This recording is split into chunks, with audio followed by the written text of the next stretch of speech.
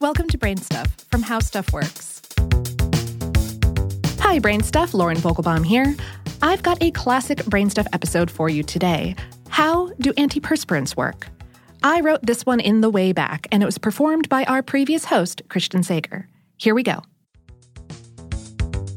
Hey everyone, I'm Christian, and you stink.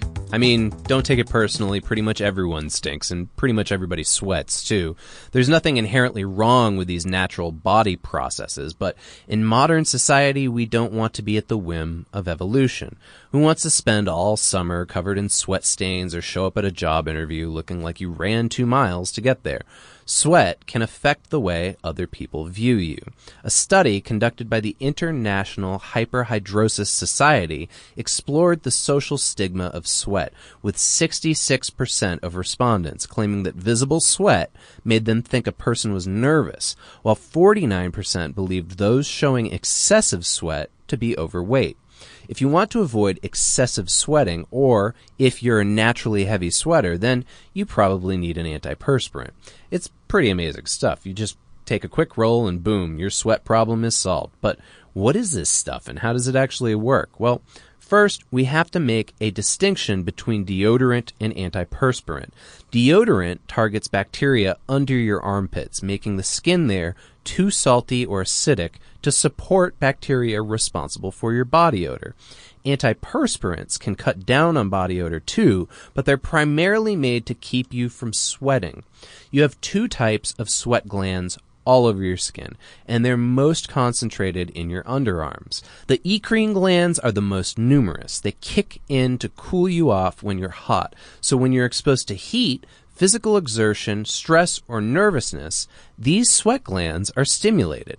The cells secrete a fluid that travels from the coiled portion of the gland up through the straight duct and out onto the surface of our skin.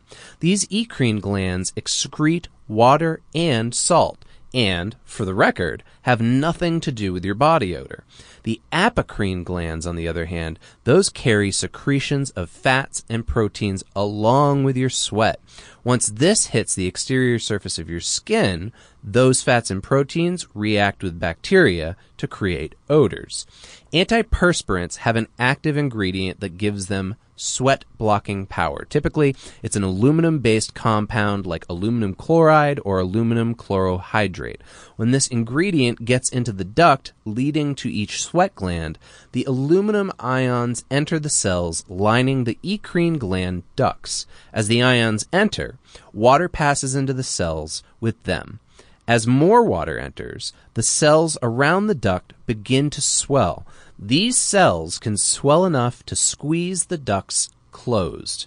At that point, sweat can't get out, and you're staying free for a while. Each cell can only draw in a certain amount of water, so eventually the concentrations of water outside and inside the cells reach equilibrium. When this happens, the water inside the cell begins to pass back out of the cell through osmosis, and the cell's swelling goes down. This is why people have to reapply antiperspirant. An average over-the-counter antiperspirant might have an active ingredient concentration of 15 to 20%. If you've got a real sweating problem, doctors can prescribe much stronger products for you. But will you want to take them? You see, antiperspirants aren't perfect. Some studies have claimed a link between breast cancer and antiperspirants, although for now, that link remains inconclusive. There's another concern, too. People without fully functioning kidneys should be wary of using antiperspirant. In the U.S., the Food and Drug Administration requires a warning label on all antiperspirants stating that people with kidney disease should consult a doctor before using them. If you're not comfortable using antiperspirant, then hey, no worries. Just go for an aluminum-free deodorant. It won't stop the sweat, but it will knock out that odor.